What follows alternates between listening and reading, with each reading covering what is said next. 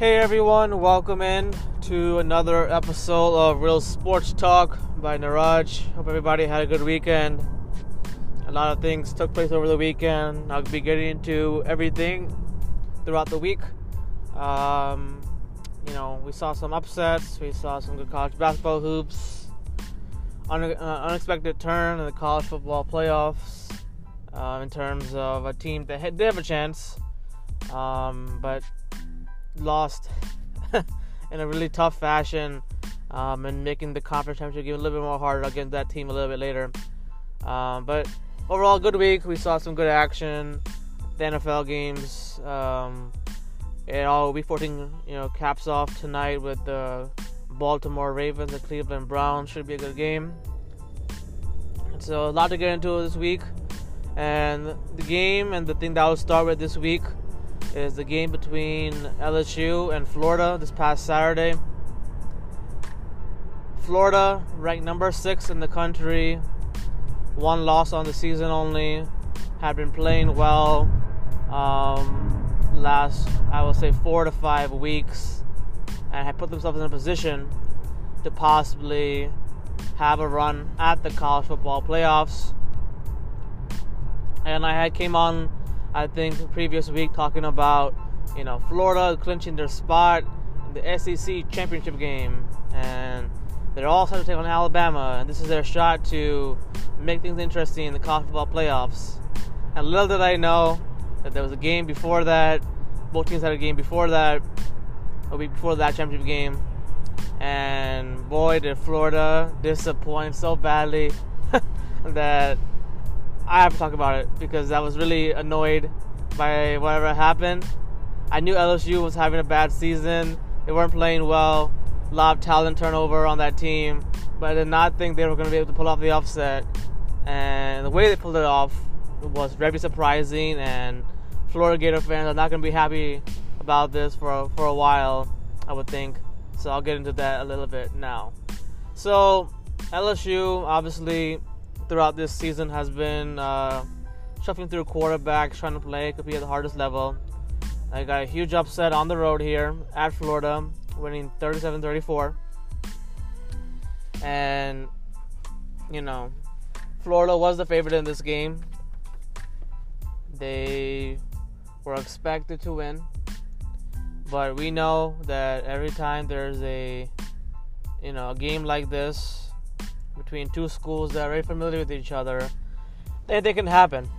And the biggest thing that people probably didn't realize about Florida is that they really hadn't played LSU in terms of LSU offensively could challenge their secondary much better, because they have more skilled wide receivers than most teams do. And throughout the season, Florida had won a lot of games, yes, competitive fashion, but LSU had been playing well and hard for the last couple of weeks. And there's a lot to talk about, LSU in terms of the program, how they were doing this season. So they were motivated by, what was being said about them this year. And so I think Florida took them very lightly. They didn't think that their wide receivers, their team, with their freshman quarterback, who was making his first start, I believe, or second start maybe, could pull it off. And boy, was Florida wrong about that. Now, Florida beat themselves in this game, and that's pretty much the story of the game. They beat themselves. So it was a foggy weather, and there was, it was close, back and forth, kind of throughout the game. I really think that, Kyle Trask had his first kind of, okayish kind of game. He did struggle. Even though he had 474 passing yards, he had 2 touchdowns, 2 interceptions. And those interceptions is what really, I think, put them in a tough spot. But then again, Kyle Trask didn't respond well enough in this game later on to give them a chance to tie the game. So, yeah, second half, game was back and forth. You have to give LSU credit for fighting all game long, because, they could have easily, let Florida kind of get ahead and stay ahead, but they kept on challenging Florida and their cornerbacks. They kept on trying to find ways to get their offense going, and big credit to LSU's freshman quarterback Max John. I believe his name is Max Johnson. Had 3 touchdowns, no turnovers in this game. He was very efficient all game long. Made some plays down the field. LSU's wide receivers had some big games. A well-balanced attack in terms of spreading the ball out, hitting different targets at different points in the game. You never felt like Florida was going to go away in this game. They had the lead early. They attacked Florida down the field. They were aggressive, and a lot of teams have shied away from being aggressive against Florida past couple of weeks. LSU was all at it. Ed Orgeron coached a great game.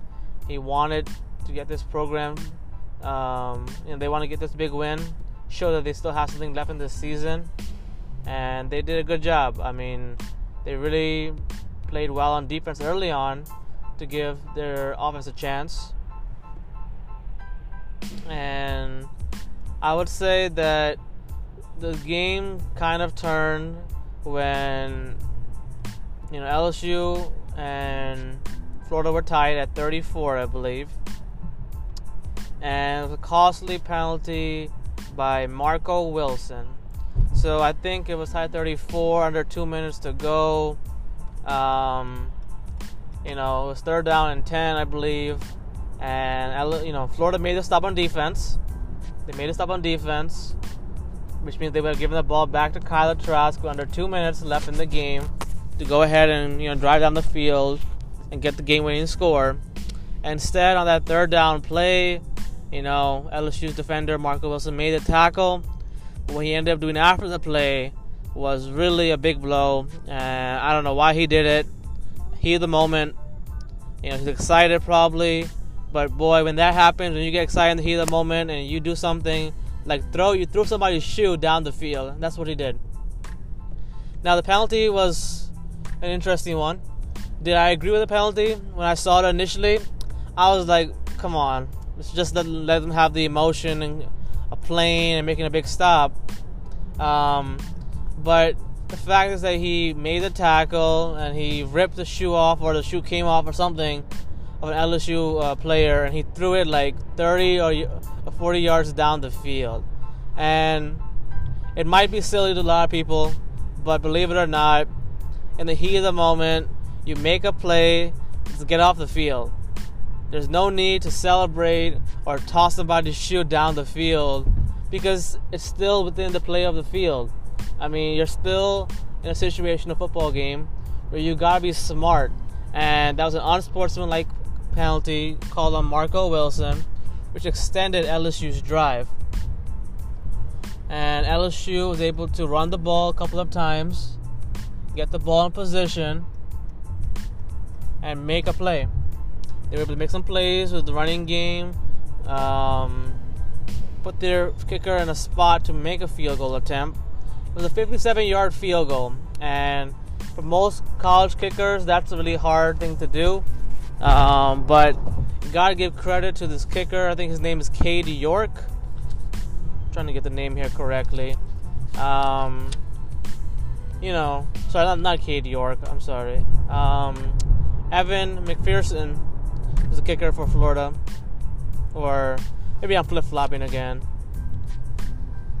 Yeah, it was Cade York with the game-winning penalty, game-winning field goal for LSU, and Evan McPherson for Florida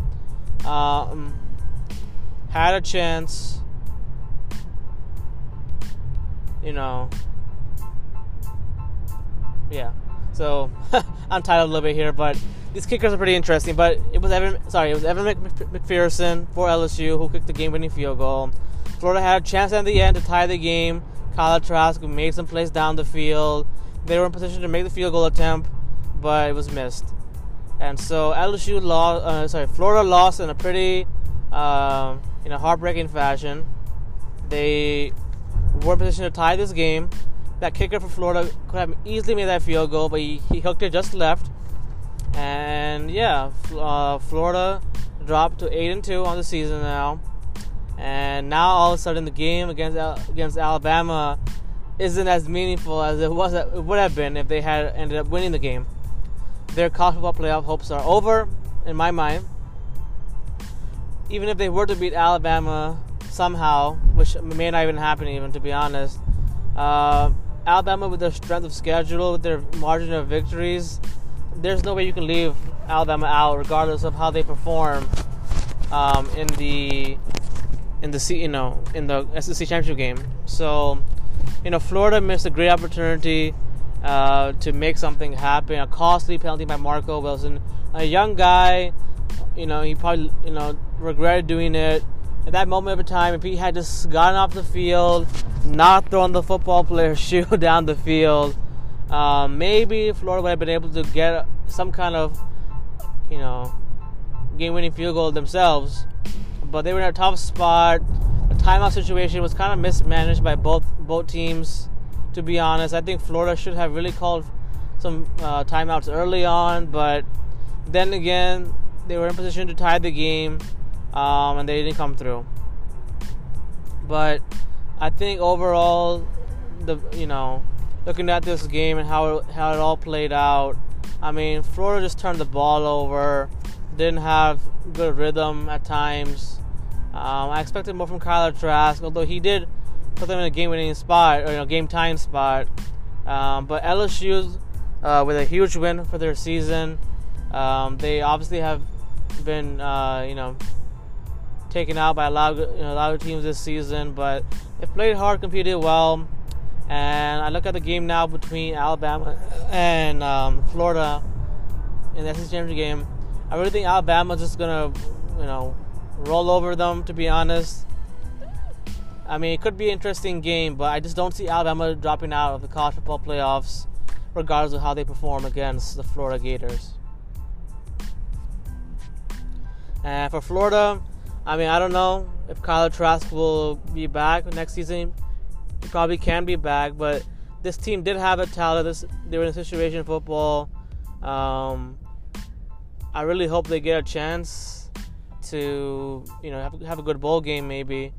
But man, their college football playoffs take a big hit, and they are much better in terms of a program than they were a couple of years ago. So maybe they will be better from this going forward.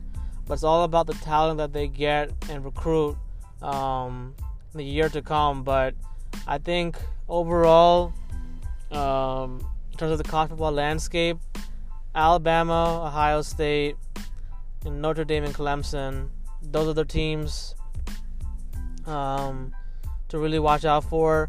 I believe in Clemson. I think they're going to bounce back against Notre Dame. And I don't think you can put Florida with 2 losses over Clemson. Even if Clemson loses, I don't think you can put you can't put Florida over Clemson. So I fully believe there will be Alabama, Notre Dame,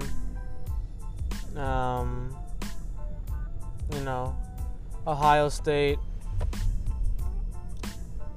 I think those teams will be in position. You got 4 of the best teams in college football, and Alabama, Notre Dame, Clemson, Ohio State. I think these teams will deliver. In terms of the matchups and stuff, I'm not really sure yet how that will work out, but the college football rankings are supposed to come out, I think, within a week or so. So, overall across college football, Miami also lost their number 11 ranked team.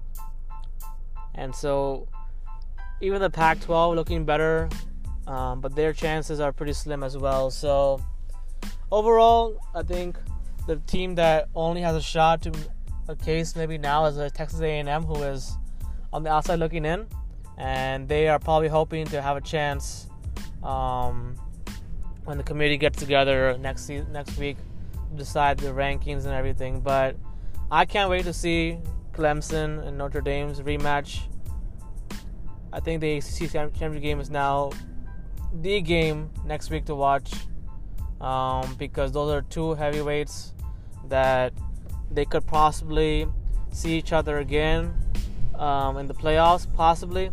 But this is a chance for Trevor Lawrence and Clemson to remind Notre Dame and rest of the country that they are a force to be reckoned with. if they are able to enter the college football playoffs and draw the matchup either Alabama or Notre Dame again. So should be interesting to watch, and I can't wait to break down those games and those other action from college football in the coming week. Sarah Fuller continues to make history. She scored the first, I think, PAT kick or field goal kick in a Power 5 game. So a lot of good things that happen in college football. Obviously, we hope that a lot of cases and stuff are kind of go down, in terms of everywhere around the world, especially college football, as some teams have already kind of opted out of the bowl season. But the teams that are playing for the bowl games, I hope they're able to play and at least finish their season strong and have something good to feel about at the very end of the season.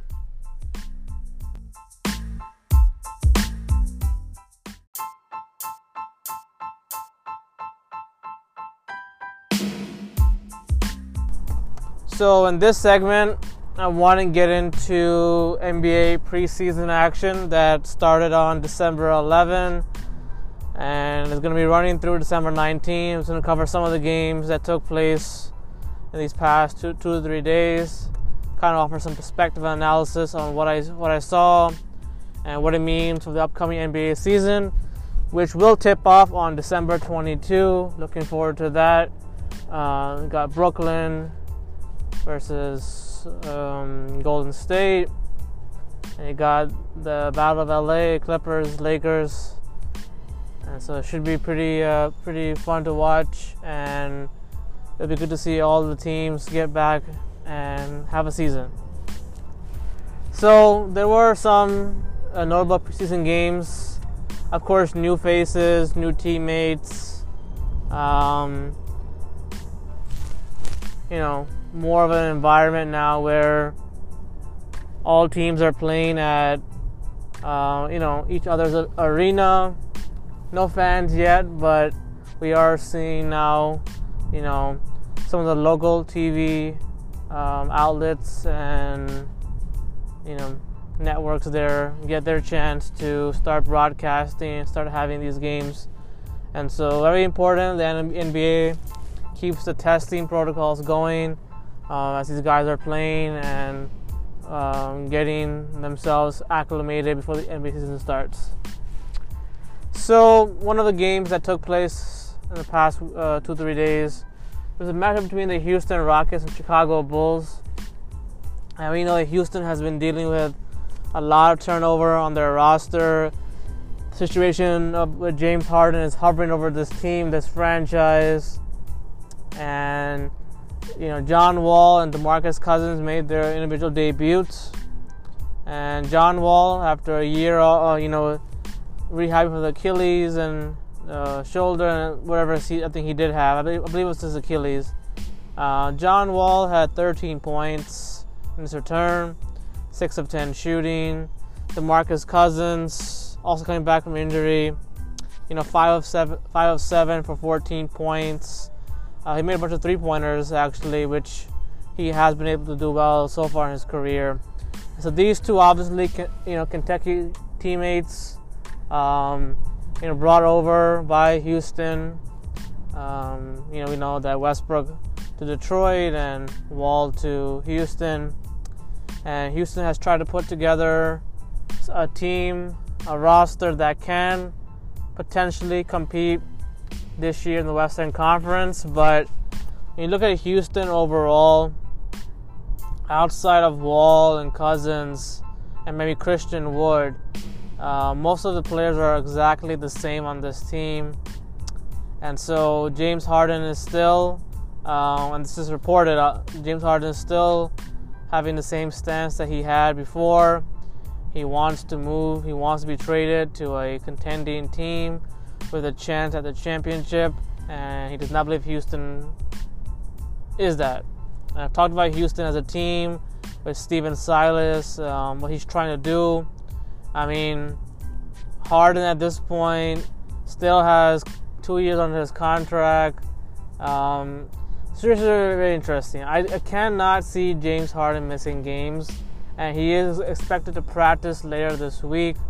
But whatever has been speculated or reported in the media the last couple of days, you really don't know what's going to happen. I mean, does James Harden really think that John Wall isn't going to be good for them this season, or does he not view him as somebody that he can play with and win a championship with? That's the question that only James Harden and his play, if he does end up playing this year for the Houston Rockets, will be determined.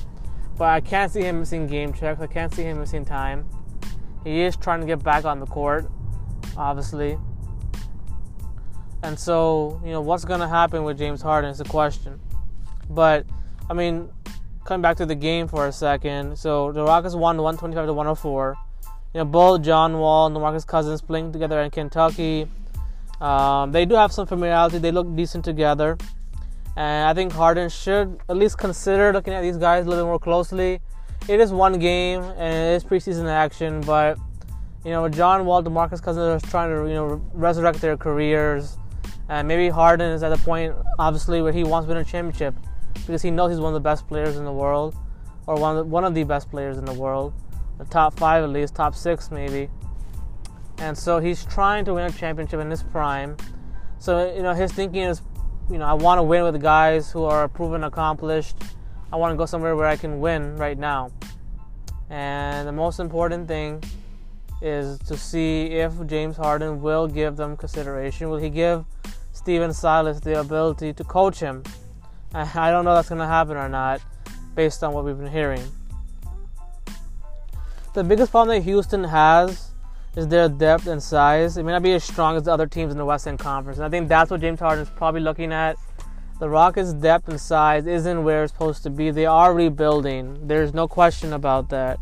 But they've tried to put in pieces like John Wall, Christian Wood, DeMarcus Cousins, trying to make something happen with this roster in the short term. But we know they're trying to get under the cap. They're trying to make something happen with their assets.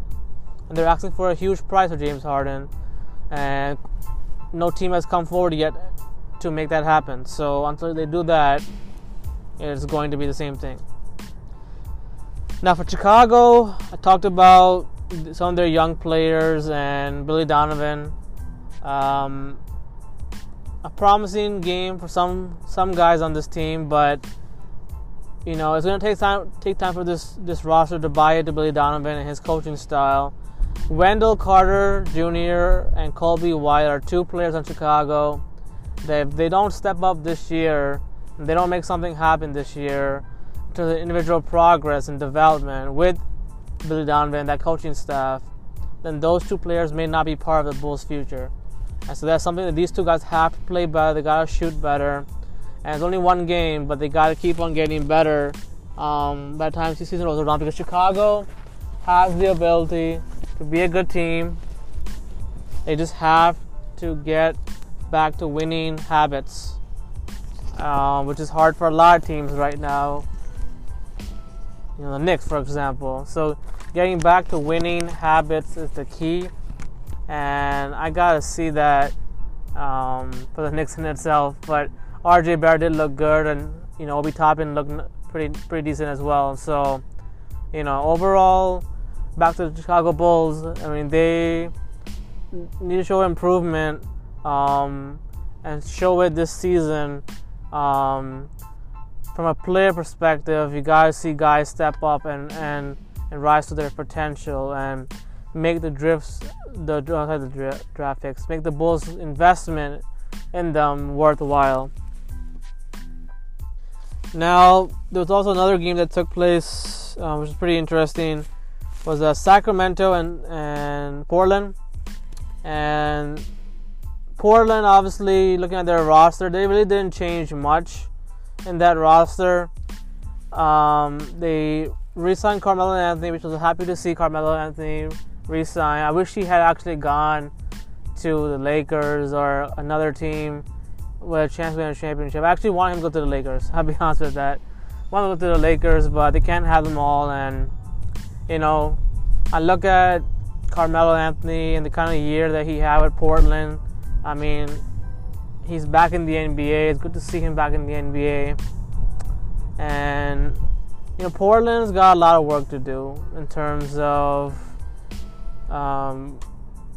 games, like in terms of getting back to the playoffs, but being able to execute. And CJ McCollum and Damian Lillard both have to find a way to keep playing well together, but also to win the games that matter. They had a chance, but we knew the better team was the Lakers all around, and it just comes down to how well does this team change their roster. I mean, is Carmelo Anthony really going to be back to playing the way he used to play? That's what I'm looking to see. Is that he's had a full off season now with the Portland Trail Blazers.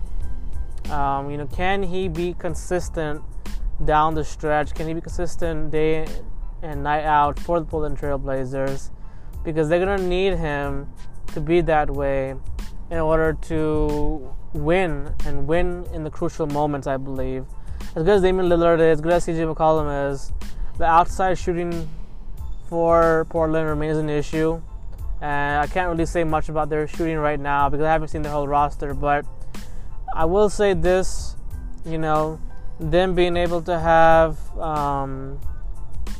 Nurkic and Enes Kanter coming back is actually a big deal for their size. Enes Kanter coming back to them is a big deal. I think he's definitely going to help them in the front court a lot more. And those two have to be good inside in terms of getting the rebounds and being more physical, which is what they struggled with against the Lakers in the bubble. As for the Sacramento Kings, Buddy Hield, had 23 points. Carmelo had 21. To backtrack a little bit. So for the Kings side of things, I did think that this year, Buddy Hield, De'Aaron Fox, Harrison Barnes, they have to keep the momentum going. They had this past season. De'Aaron Fox was paid a lot of money. He's got to step up and he's getting to the next level for Sacramento to compete for the 8th spot in the Western Conference and remain relevant in the picture. Tyrese Haliburton, their top pick in the draft, is somebody to keep an eye on. I think he can be a great player for the Kings over time. The Knicks could have went for him. I wish they did, but then again, at this point, we already have so many guards on the team. And for Sacramento, they need guys who can play good defense, can stretch the floor. And Tyrese Haliburton could be somebody, if he gets the right coaching by Luke Walton this year, that they will be able to make something happen. Speaking of Luke Walton, I think he's under pressure this year. He's got a lot of things to work with, obviously. But he's got to step up and get this team to play at a high level, coach them at a high level, because his job may depend on it. And he has the experience, obviously, with the Lakers and being the interim head coach for the Golden State Warriors.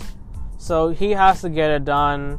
And I think that if he can just find a way to get this roster to play well, to find the moving parts, make everybody get good chemistry and good relationships as well, I think they will be in a good spot in the Western Conference. Can they pass the Phoenix Suns? Maybe not, but they could definitely challenge for that spot maybe if they play well enough consistently, which is the biggest issue that the Kings have had over the years, is not being consistent enough in terms of their ability to win. And they got to start winning games at a consistent basis, which is obviously not an easy task, but they have some good talent on this team and they got to make it happen. At least try to compete for that in that in-season, in-play tournament that will be happening this year in the NBA. Now, one of the most interesting and puzzling games that I thought took place this weekend was the Washington Wizards at the Brooklyn Nets. Puzzling from this side point of view that I wish Bradley Beal and Westbrook had played. I don't know why they did not play, to be honest. Would have been a good thing to see them in action together, but I guess we gotta wait for that, obviously. But they should have played that game, because you're going up against Kevin Durant and Kyrie Irving. Now, Kevin Durant and Kyrie Irving both made their returns to the court, first time as Brooklyn teammates.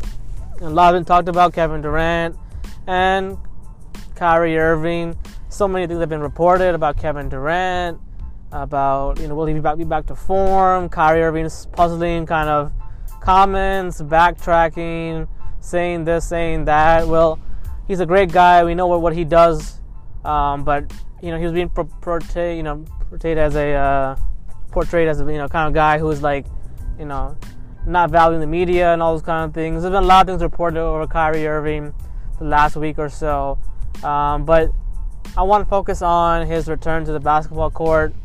He did end up playing a decent amount of time in this game. I think he ended up having a total of 18 points, I believe.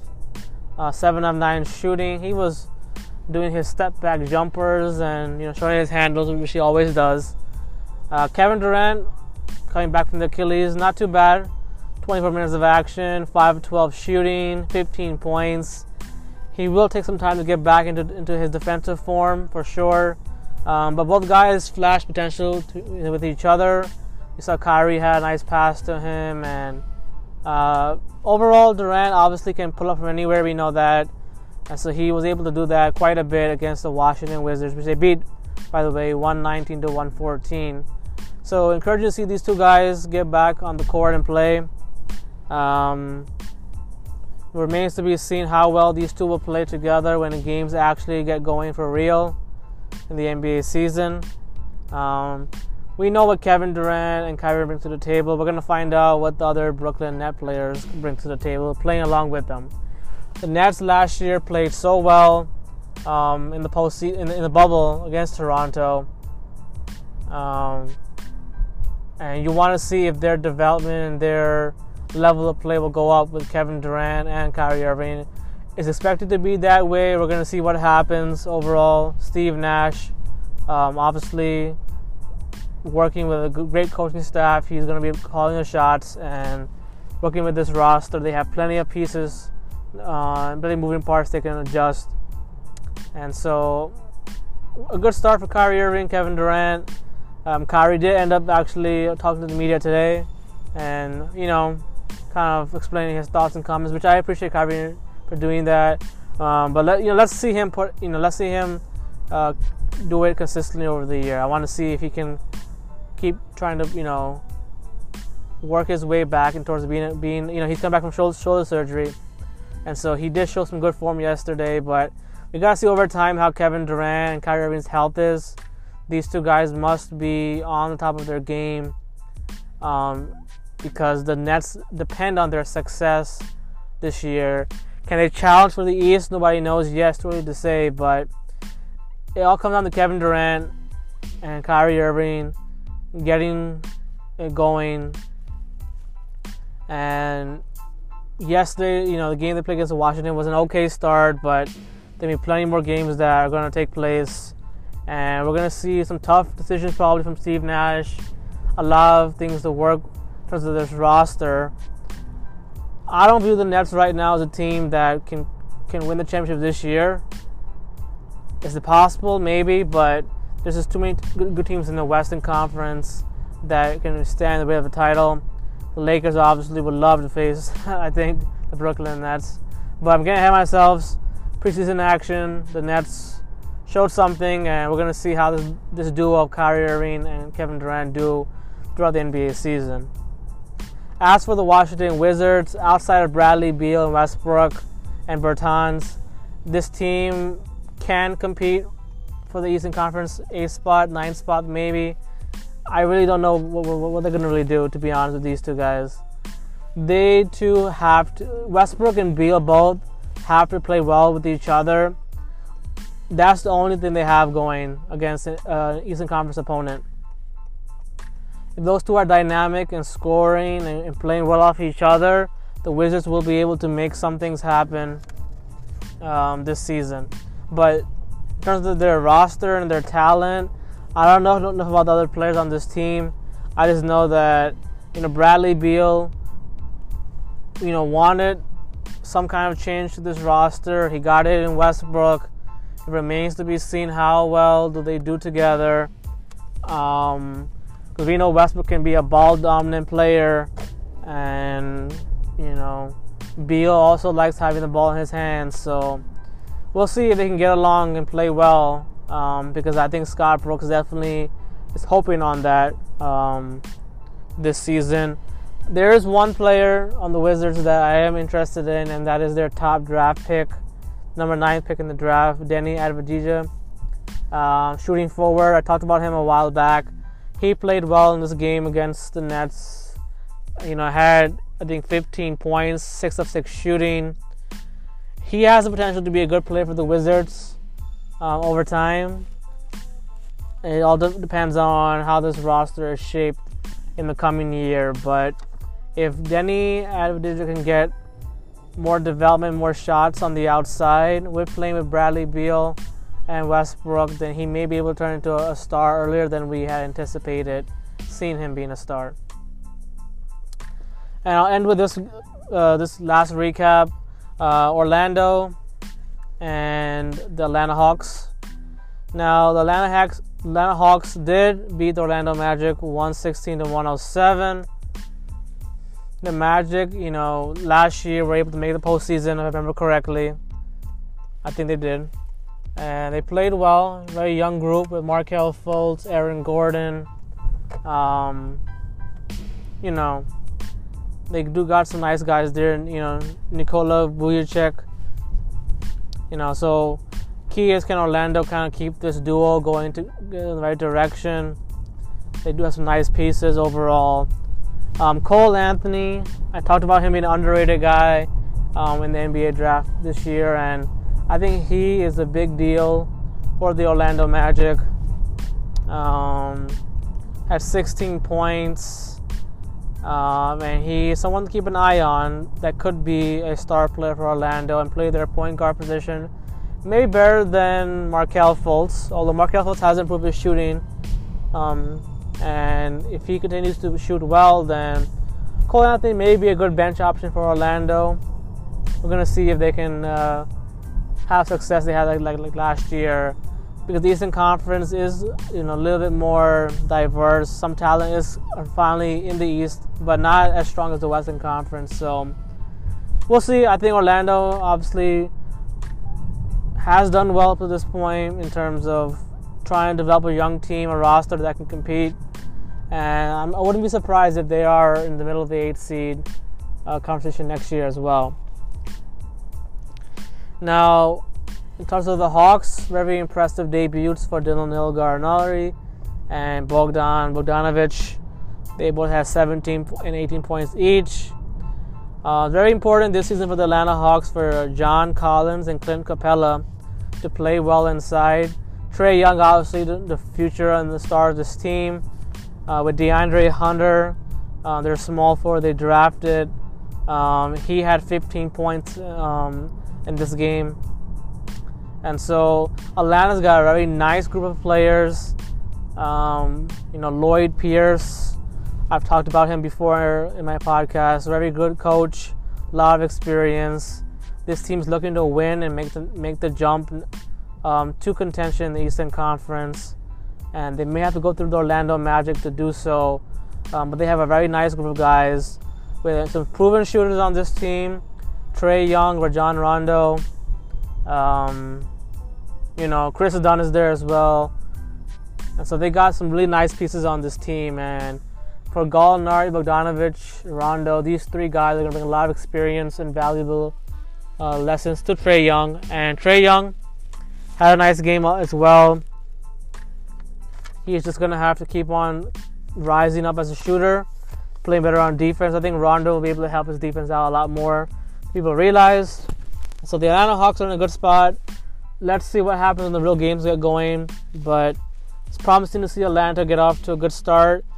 These guys have to develop winning habits, and Lloyd Pierce, with his coaching, his abilities, Atlanta is primed to make a run at the Eastern Conference this year, at least a playoff spot.